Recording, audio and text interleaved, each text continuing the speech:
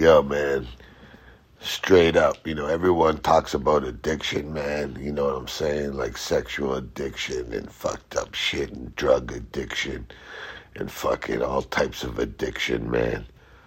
Even food when you're overweight addiction and all these addictions, negative addictions. But you know what the number one fucking addiction is? The fucking money addiction. You know what I'm saying?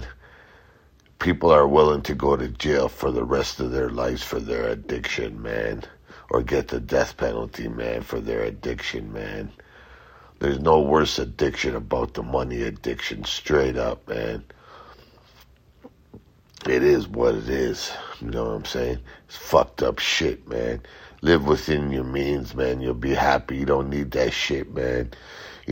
Bono said if you don't have it, you don't need it right now. Well, you don't need that shit for a lot of money shit. Live in your means, man. Be happy with what you got. There's children dying of starvation. And what the fuck? We're all spoiled in North America, in the fucking North.